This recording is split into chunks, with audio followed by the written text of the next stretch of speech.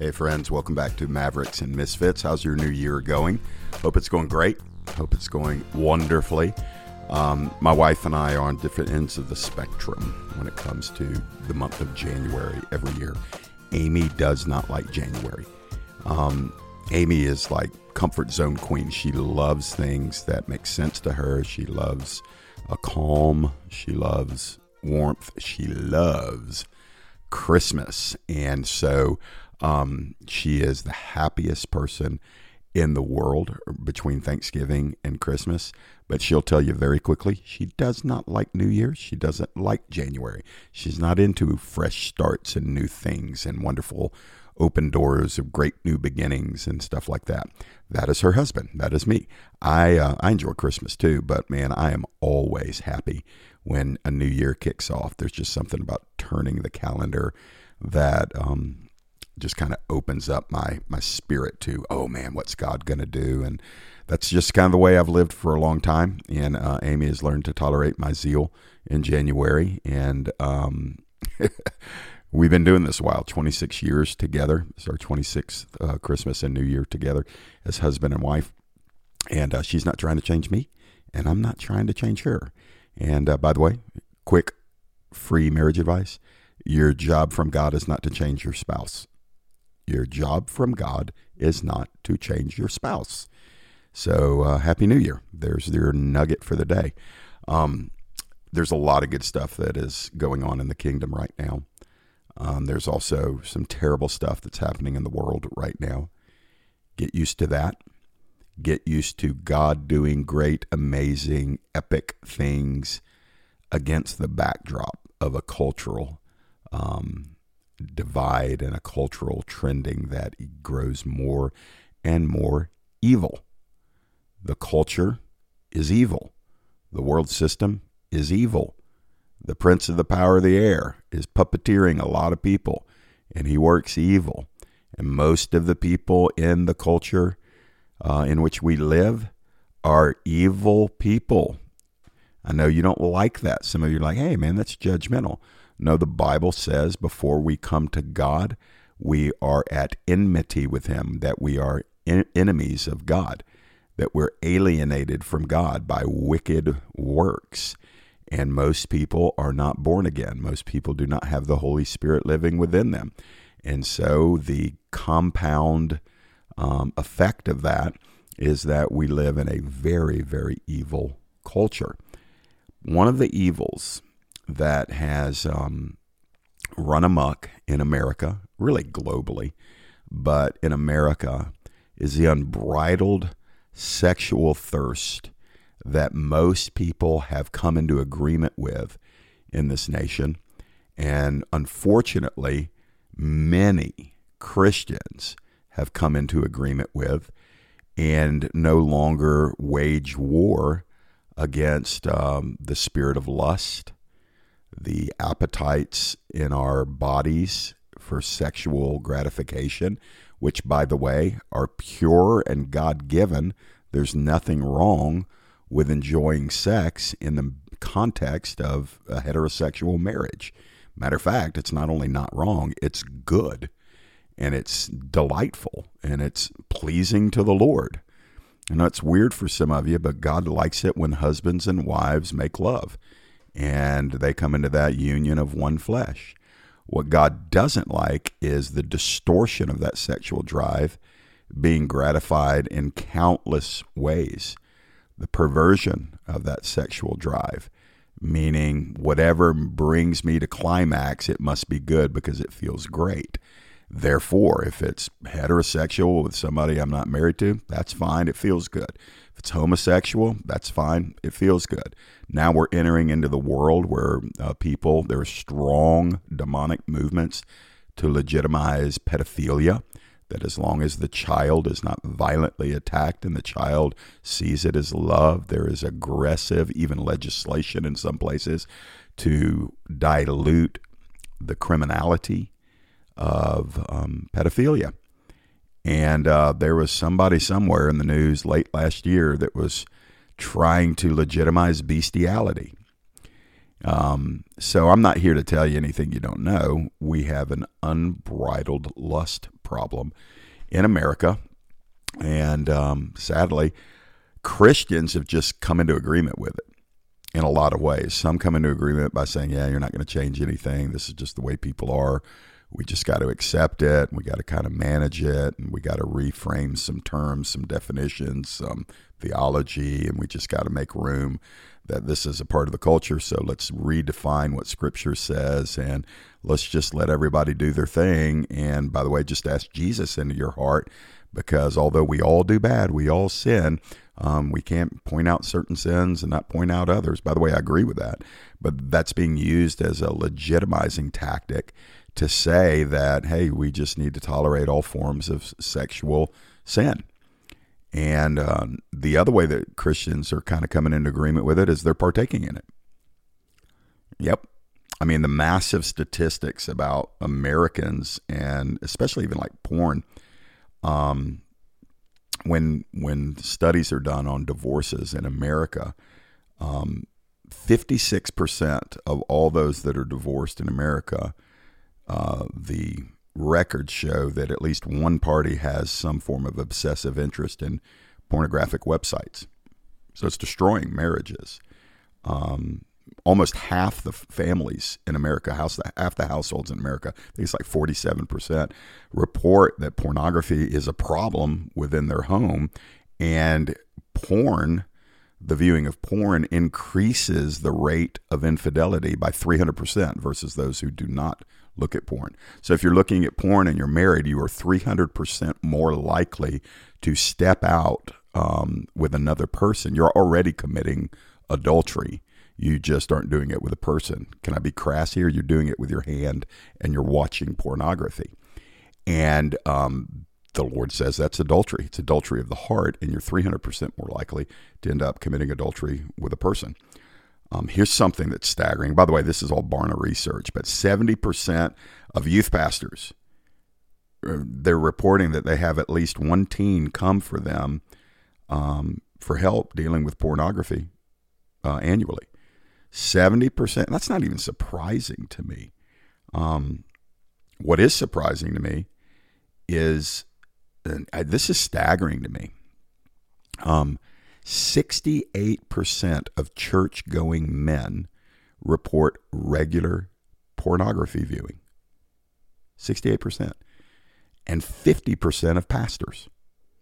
I'm stunned by that. I shouldn't be, but I'm stunned. And here's something for those of us that are older. Christians between 18 and 24 years old, 76% actively search for porn on a regular basis. So if you've got 4 young people, male and female, 18 to 24 years old, if you've got 4 of them standing before you, 3 are regularly, actively searching for porn on the internet. Is it a male problem only? Not according to the stats. 1 out of every 3 women aged 25 and under search for pornography at least once a month. It used to be a male problem. It's not. It is an epidemic problem in our culture. Now, I'm not here to give you just a bunch of I mean, this stuff is just terrible. Shouldn't shock us. It should grieve us, but we can't pretend to be surprised by it anymore. But on one of the last prayer meetings, I think it was like our first prayer meeting in December, one of the last prayer meetings that we held on Tuesday night at Antioch Outpost. We do that every Tuesday we open up the doors at 4 p.m. and we just welcome people to come for 4 hours, 4 to 8 p.m. to pray. We do prophetic ministry. We worship. We take communion. We seek the Lord. We have a community fast every Tuesday, and we just press in to the Lord on behalf of ourselves as individuals, our families, our church, and our community, and then globally, whatever the Lord's talking about. And so one of the last prayer meetings that we had in December, I think it was the first one in December, it doesn't really matter, but I was walking around. We've probably been in the prayer room 3 hours, maybe 2 hours, and I just started feeling the burden of the Lord that, even specifically for our church family, that we were not remaining vigilant about guarding our hearts from even the seeds of any form of sexual immorality. And nobody was praying into it. The vibe was very different, but I just started getting kind of overcome where I was sitting in the prayer room. And eventually I knew the Lord was just wanting me to break some stuff off of whoever might be in the room. So I just went into some intercession, but this was the thought that drove it. What might God do in a church that was free from sexual immorality? A prophetic guy named John had prayed earlier on the mic. John's in his mid to late 70s, and he had prayed earlier, just prophesying, going in and out of prophecy and prayer, about why we weren't seeing the breakthrough that we know we can see as a church and as the body of Christ at large. And maybe 30 minutes after that prayer, I was on the mic saying, God, what might happen if this church had no sexual compromise? And immediately some of y'all think, Jeff, that's impossible. Well, that's the problem. Nobody thinks it's possible. Like, do you look at porn? Are you cheating on your spouse? Do you have fantasies about somebody other than your spouse? Or if you're single, fantasies about somebody you're not married with, sexual fantasies?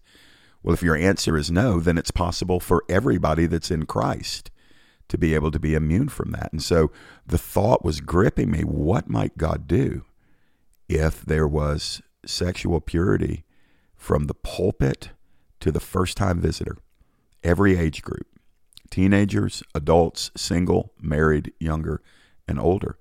And so we just began to pray into that. And you could hear the groanings in the prayer room as I prayed for maybe, 10, 15 minutes on this issue, and just breaking off this deceptive spirit that tells us we're all bound to this, that the church is never going to be free, never going to be pure, that a church can't be free and pure, that a person, a Christian, can't be free and pure. That's all lies.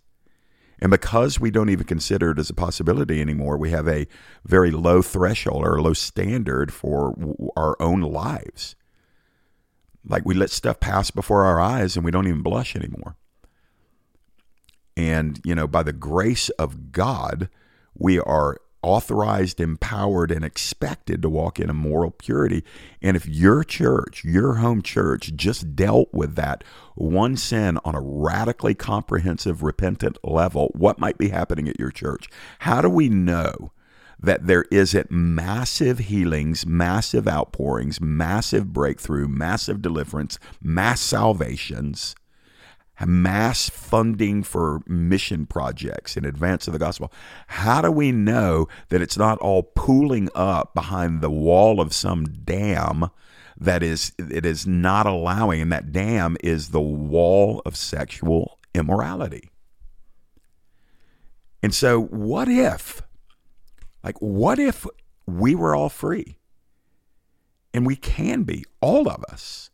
What if everybody in your church got free from even the slightest traces or tolerances of sexual thoughts or activities that are classified in Scripture as sin?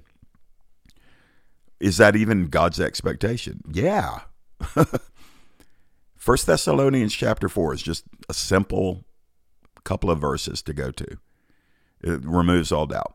So this is God's will for me. This is God's will for you. This is God's will for all of us as Christians. What is it?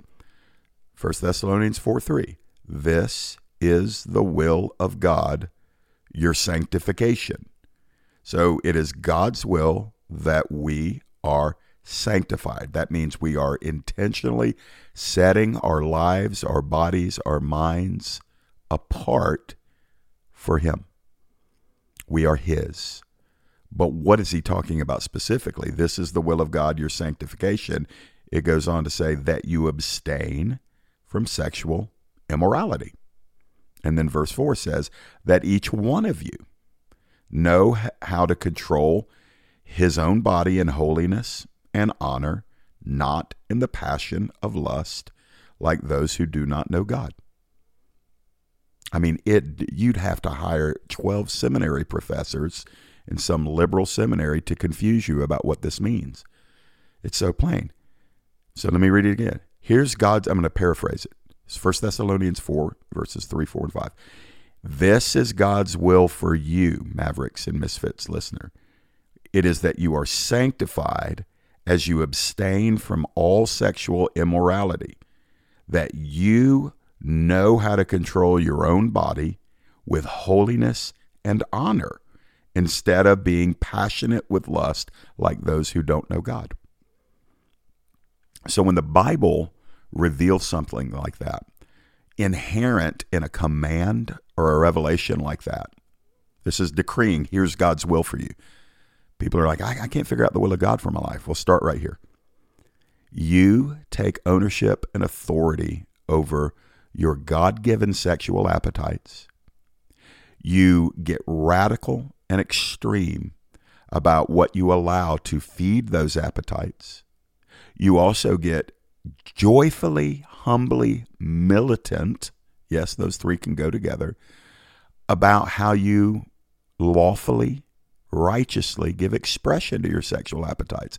This is going to be hard for some of you to hear, but it is undebatable in Scripture that the only lawful, the only God-blessed outlet for sexual gratification is between a husband and a wife in marriage, not merely a man and a woman. People are like, it's got to be heterosexual. No, it's got to be marital. It's got to be marital. And so this touches on everything, man. Clearly, sex with children is not only illegal, it's an abomination before God. Homosexual activity is always a sin. And I appreciate the fact that the new teachings and even some embracing by well-known mainstream pastors is that, no, we've come to a fuller understanding that this is just the way people are created and they can be in a homosexual monogamous relationship. And God is honored by that. You're a liar. You're deceived. You have believed the lie of the devil. You've made that up. You've rewritten the word in order to accommodate behaviors that God says are sinful. While we can be very compassionate, we must be. We must help people that have SSA, same-sex attraction. We need to walk alongside of them. We also must love them enough to tell them that they must repent. And if it means they are celibate the rest of their lives because they simply aren't attracted to the opposite sex, then they'll be celibate. I'm not going to tell you that same-sex attraction is a sin. I will say that it is a deep wound somewhere. It may be physical, it may be psychological, it could be environmental, but we all have impulses that we have to battle at higher levels. The fact is that we can't say, because I want this naturally, therefore I'm entitled to gratify that natural desire. No, you may be same-sex attracted, but your call is to crucify yourself. It is to, not physically, it is to take up your cross, deny yourself. That's what Jesus said being a disciple is. Deny yourself, take up your cross, and follow him daily. So we actually are called to deny these longings that are outside of the will of God. Same thing with unmarried heterosexual. Like if you're heterosexual, even if you got a boyfriend or a girlfriend or even a fiance, and you're sleeping with them, you're guilty. Look, I'm just telling you because I love you. I'm not condemning you. You need to be told. I don't care if it feels right. I don't care if it feels like love. It probably does a lot of the times. Sex feels good. And sometimes you can get that feeling and you say, this must be good. If it feels so good, how could it be wrong? But if you're not married to that person, then you're in sexual sin. And then, man, we get down to the dilemma of pornography and masturbation. And, hey, I'm not sleeping with anybody, but I'm chronically masturbating. Is that sin? Well, let me just ask you this. Is it possible to masturbate without having sexually impure thoughts? No. And can we obey the commandment in Colossians? How do we fit masturbation into the command, do all things under the glory of God? Whatever you do, do it heartily as unto the Lord. awkward topics for sure. But guys, listen, this is what I'm asking. The question is, what if our churches were free of pornography? What if our churches were free of fantasy, sexual, unlawful, ungodly fantasy? What if our churches were free from masturbation? What if our churches were free from heterosexual promiscuity, even between girlfriend, boyfriend, fiance? What if our churches were free from homosexual activity? Like, we don't even think about it anymore because we just come to say that's the way it is. Except that 1 Thessalonians chapter 4 said, here's God's will for every single one of his children, that we ourselves learn how to possess our bodies in honor. Like, you dishonor your body when you enter into sexual sin. You're dishonoring your body. It says learn how to control your body. So what's in control of your life? Your genitals or your God? What's in control of your body? Your passion for orgasm or your passion to be righteous before the Lord? What's in control of you? And I think that some people just assume that, well, these are just natural desires. But I will say that most habitual sin, I'll just say all of it, all habitual sexual sin has some form of demonic domination. It's a stronghold. It's a binding. You're bound. And many people have to go through deliverance. If this helps you at all, I'll risk this. So I didn't get saved till I was 24 years old. And I lived from adolescence. Really, the first time I looked at pornography, I was 8 or 9. And pornography was a normal part of my life from age 9, I'll just say, especially during teen years, age 12 to age 24. And the power of God, when I got saved, delivered me. But the temptation was still there to be dealt with. The activity stopped, but the temptation and I trained my flesh for these things for over a decade. I was saved. I had new appetites. I had new desires. I wanted to please the Lord. I was no longer going to engage in sexual sin, but that doesn't mean the temptation was removed. So if you're waiting for the temptation to be removed, you have to just go ahead and make up your mind that you're probably going to be in and out of the sin. You have to wage war against it. Those that are, if you walk in the Spirit, you will not fulfill the lust of the flesh. That's Paul talking to the churches in Galatia. If you walk in the Spirit, you won't fulfill the desires of the flesh.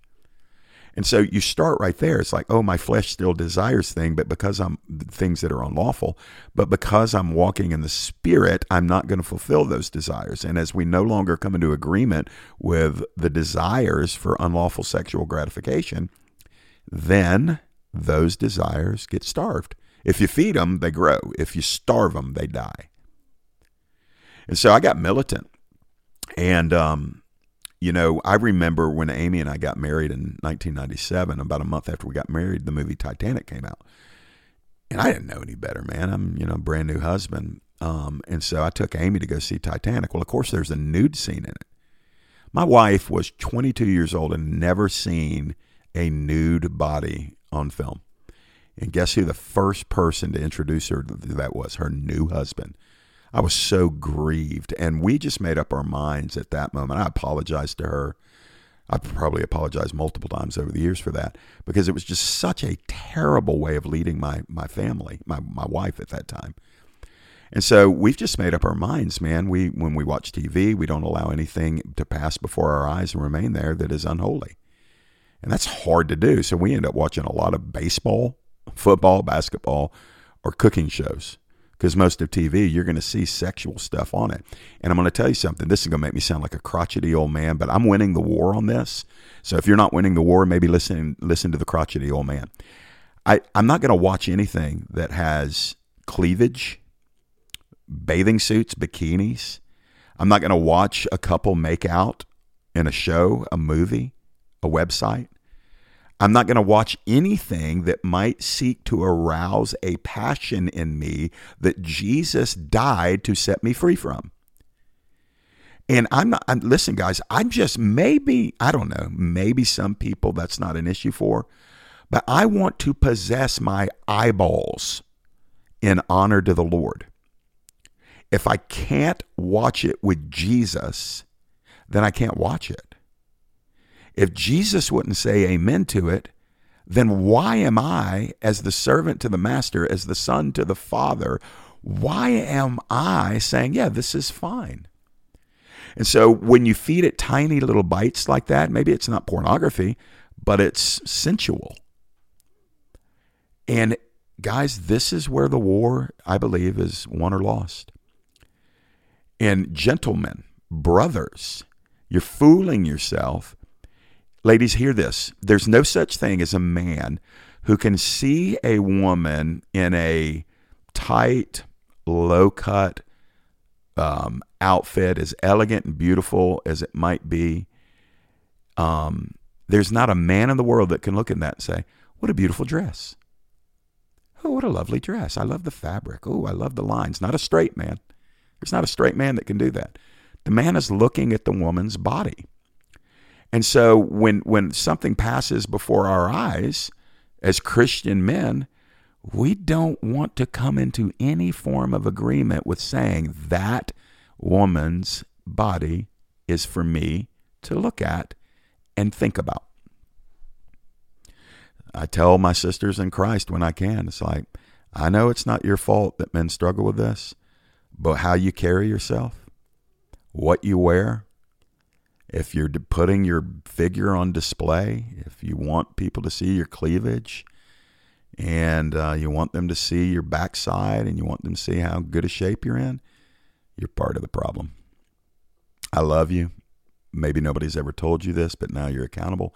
Like, you need to recognize that we need to be in this thing together. And guys, what I will tell you is, if you haven't learned to look away, you should pursue that with the Lord, because he'll empower you to where you actually don't have to fight to look away. Your instincts get retrained. You're not responsible for what comes in front of you, but you're responsible for what you do from that very moment on. And your instincts will be retrained by Holy Spirit. Hey, that's not for you. She doesn't belong to you. You don't belong to her. And so we get into this dilemma where we're just asking ourselves, what's the right response? How much is too radical? How much is, over the top legalism? And I'm going to let you just kind of pursue the Lord on that. Here's what I'm saying. What if our churches were free? What if men and women were free? What if women who are dissatisfied with their husbands didn't fantasize about what it would be like to be married to this man who has this money, who has this leadership instinct, who has this spirituality, and you come into agreement with it, you'd be happier with some other man. That's not sexual, physical adultery, but it probably is emotional adultery. And we just got to get like crazy militant on this stuff. So I'll just leave you with this. As we approach the end of the age, is it going to be easier or harder to stay free from sexual sin? The obvious answer is it's going to be harder outwardly. The culture is not going to assist you in this. So I'll ask you this. As we get closer to the end of the age, do you think it's more important or less important that we are operating in honor and purity sexually before Jesus comes? I would just say it's more important. It's always important to obey, but we're just living in this moment and moving towards, harder moments of temptation and overt sinfulness in the culture. So it's more important now than it ever has been before that you get this right. Is it more urgent or less urgent that you develop some accountability and some parameters about what you do with your eyes and what you do with your body? I think it's more important now than ever. And because we don't talk about it, when's the last time you heard a preacher, a podcast teacher say masturbation? Just nobody talks about this stuff. But I'm wondering that, are our churches cut off from high levels of breakthrough from the Father? and the power of the Holy Spirit for the glory of the Son of God. Have we cut ourselves off because we're tolerating mixture in our own lives and in our churches?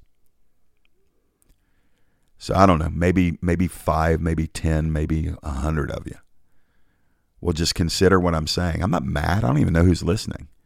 I'm just saying the stats don't lie. The lack of power in churches got to be attributed to something. We got plenty of sermons. It's not our sermons. There's a lack of power. And my guess is that the fly in the ointment has spoiled the perfume. And it's time for us to repent. So I'm just going to pray for you as I close today. I appreciate the fact that you're mature enough to listen to this, consider it. I'm free to get feedback from you. I'm happy to. You can email me at jeff@maverickmisfit.com. I won't out you. But if you got legitimate questions about this, hey man, if you're in bondage to it, you need to go through deliverance. Like straight up, Pentecostal, Holy Spirit, break the devil's back off of your life, deliverance. Most of the stuff doesn't get broken off of you by ongoing counseling. That can be a part of it. But you've come into some level of agreement and the stronghold has been formed in your life, and it's a demonic stronghold. Your flesh has been so trained that it is now conditioned to operate with deception and demonic power to tell you you are bound, you will always be a slave to this stuff. It's not true. It's not true. Guys, listen, I do not look at pornography. I told you I was bound to that stuff from age probably 10 to 24. It's not a part of my life. I don't even think about it. Why? Not because I'm super spiritual, but because I recognize the potential to ruin my life like so many others have is always there. So I made up my mind. And then, to make sure that there is never a stronghold, I keep my heart clean. I talk to my brothers about this. I don't let anything linger before my eyes. I look away. Forgive me if that's insulting or makes me seem weak to you, but I don't want to sin against God or my wife or the people of God by just saying that's what boys do. Boys will be boys. No, the redeemed will be redeemed. The saved will be saved. The follower of Jesus will follow Jesus. We're not looking for the lowest common denominator to say that's good enough because that's where everybody else is at. We're radically pursuing righteousness to possess our vessel in honor and learning how to control our own body in holiness so that we're not lusting in the passion of those that do not know God. 1 Thessalonians chapter 4, verse 5. And so let's just press in together. And I bless you in the name of Jesus to be free from condemnation, but to be full of conviction. I bless you in the name of Jesus to not think you're immune to this. I bless you in the name of Jesus to recognize it's a problem in your church. I bless you in the name of Jesus to be more concerned with your own heart right now, your own practices, your own behaviors, than you are anybody else's. I bless you in the name of Jesus with the faith to truly believe that you can be 100% free from all forms of sexual immorality. I bless you in the name of Jesus, if you're married, to enjoy the marriage bed, to go after it, to go at it, to enjoy your spouse and let him or her enjoy you. The marriage bed is undefiled, according to the author of Hebrews. I bless you in the name of Jesus to wage war with me in prayer that we would be pure and clean as the people of God. And Father, I ask you to take these teachings, these words, these challenges, these truths that meet us in a very difficult place where we live in America, and help your church. God, help us. God, I just hear you saying, beware you that think you stand, lest you fall. So, Lord, we are sobered by this, and we need a baptism of holiness and fire. And Lord, help our prayers where we long for your healings, we long for your power, we long for prophetic utterances, we long for salvations. Help us to long just as much to be free from anything that would prevent those things from happening. So, God, with humbled hearts and sober hearts, we entrust these things to you, and we ask you to bless us as we pursue you and righteousness. In Jesus' name, amen. We're happy you were able to tune in today. You can help us reach more people by rating and reviewing Mavericks and Misfits on whatever platform you use to listen to today's podcast. Connect with Jeff on his personal and ministry social media links by visiting transformingtruth.org. Also, feel free to email Jeff with comments or questions at jeff@maverickmisfit.com. I'll say it again, jeff@maverickmisfit.com. We will talk to you again next week.